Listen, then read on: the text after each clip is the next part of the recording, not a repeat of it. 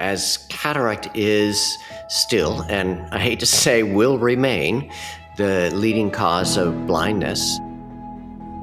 We would never go in and just say, this is what we're going to do. It's always a consultative process. Always, it has to be. I think that's one of SEVA's strengths is listening, seeing what the need is.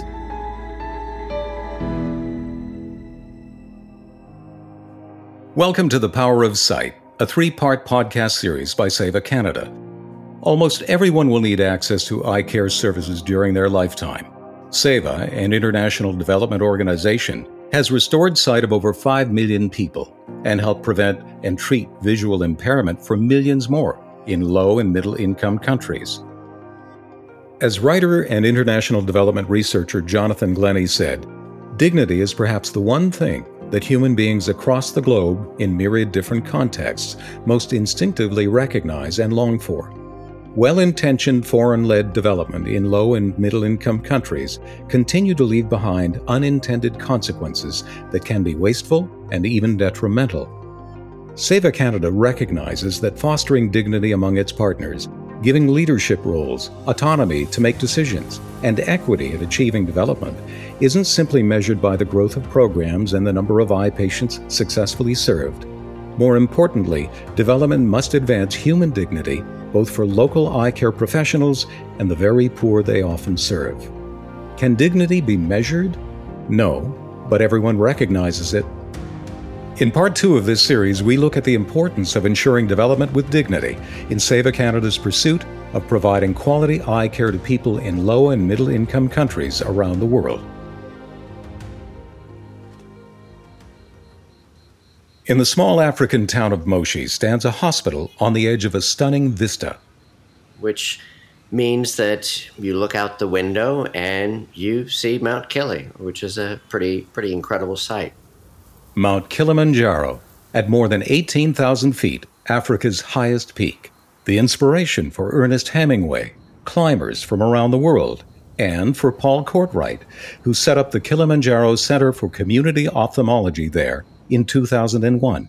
But it's a view that too many others simply can't see because of blindness. As cataract is still, and I hate to say will remain, the leading cause of blindness throughout most of Africa, for the generations ahead. So cataract truly is where we have to put our efforts. While the location may be spectacular, Paul Courtright, who's also a member of SEVA Canada's board, actually chose the foot of Mount Kilimanjaro for another reason. We set up at that particular site because it's the place where there's also a medical school, and in medical school they train ophthalmologists.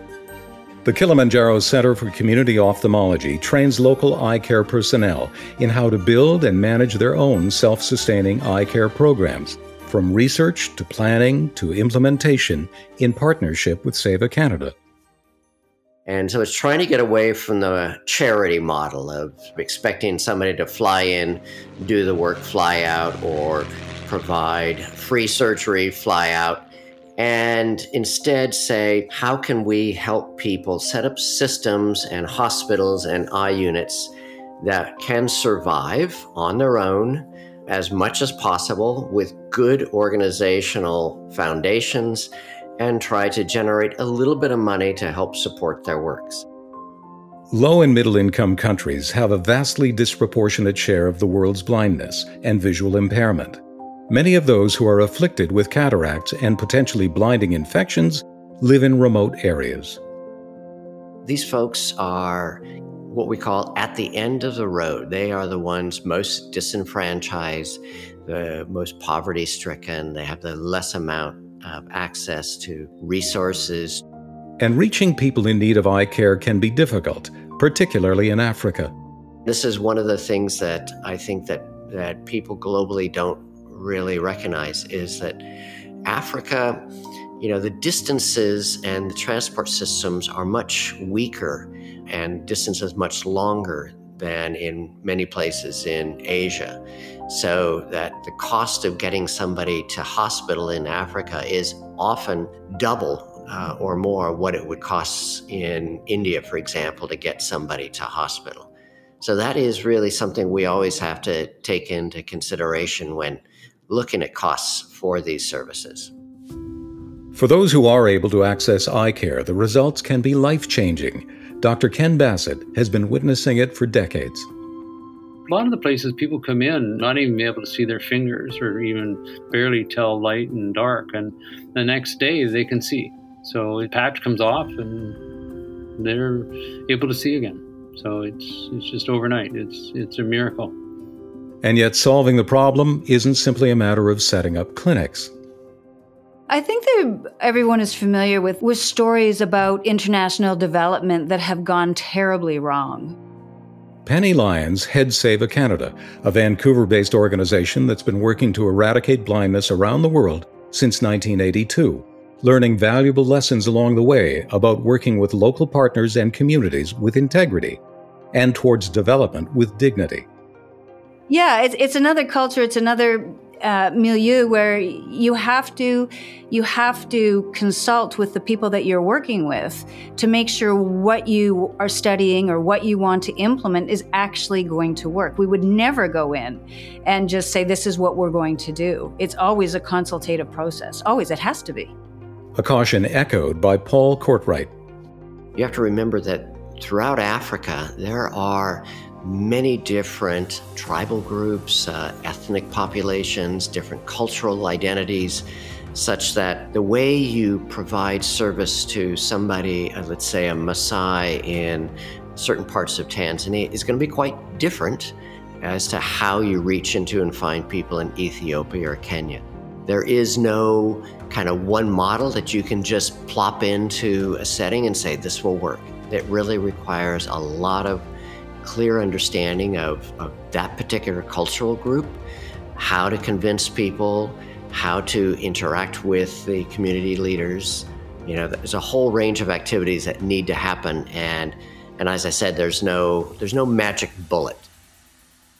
To understand different communities and the extent of blindness within them, research has been a big part of Save a Canada's work. Dr. Ken Bassett, an epidemiologist, professor of medicine at UBC, and Save a Canada's program director, has been at the forefront since the 1990s.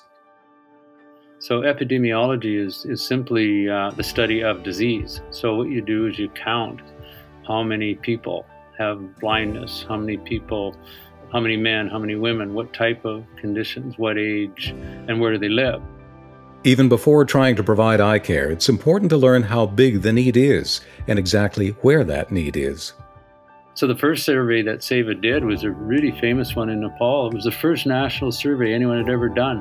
And it was to find out just exactly this, what caused blindness. They found that the problem was cataract. At that time, the whole world thought it was infectious diseases. And following that survey, the whole eye care world had to retool, reorganize, replan, and retrain. I think that's one of SEVA's strengths is listening, seeing what the need is.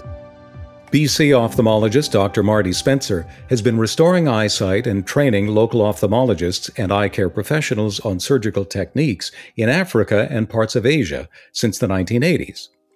I mean, I know some organizations, they come in with all the equipment and we're going to do a whole lot of surgeries and then we're going to leave, which is, for one thing, it's not empowering. It's giving the message that you have to have white skin to do this. A point emphasized by Paul Courtwright through his experience at his Kilimanjaro Center for Community Ophthalmology.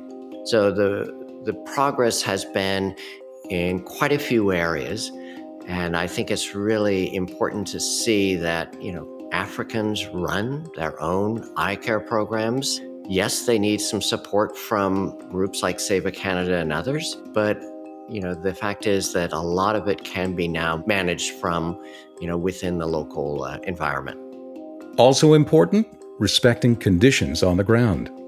I've, over the years, have partly just because being in settings where certain things weren't available, I've learned to streamline my instruments. So you could fit the instruments that I use into a shirt pocket, whereas here we have trays of instruments, and so do in a lot of settings overseas. But you really don't need all of that. In addition to learning to understand different cultures, there is also the challenge of reaching people in remote areas. But even once there, eye care workers sometimes face unexpected resistance. Dr. Levi Kandeki, Burundi's trailblazing ophthalmologist, says many people simply are resigned to being blind. They are very fatalistic and they are very accepting. They think they are old, so it's normal, they can't see. So for most of them, getting vision restored is not really an option for them. So there is a lot of very low awareness about the possibility to see their vision get restored. In Tanzania, Elizabeth Kashiki of the Kilimanjaro Center for Community Ophthalmology says there is another fear to overcome. There is this fear of poor outcome because they have never seen maybe someone who has received the treatment and is now seeing better. So they are worried. Maybe I'm going to be the guinea pig on this service. SEVA Canada has made enormous progress since the 1980s, always keeping in mind the principle of development with dignity. It means working within different countries and cultures, guiding local partners in the creation of their own programs, and SEVA supporting their efforts. We do really good work. We make sure that the work that we are doing is what is needed and will provide the best care for the most people.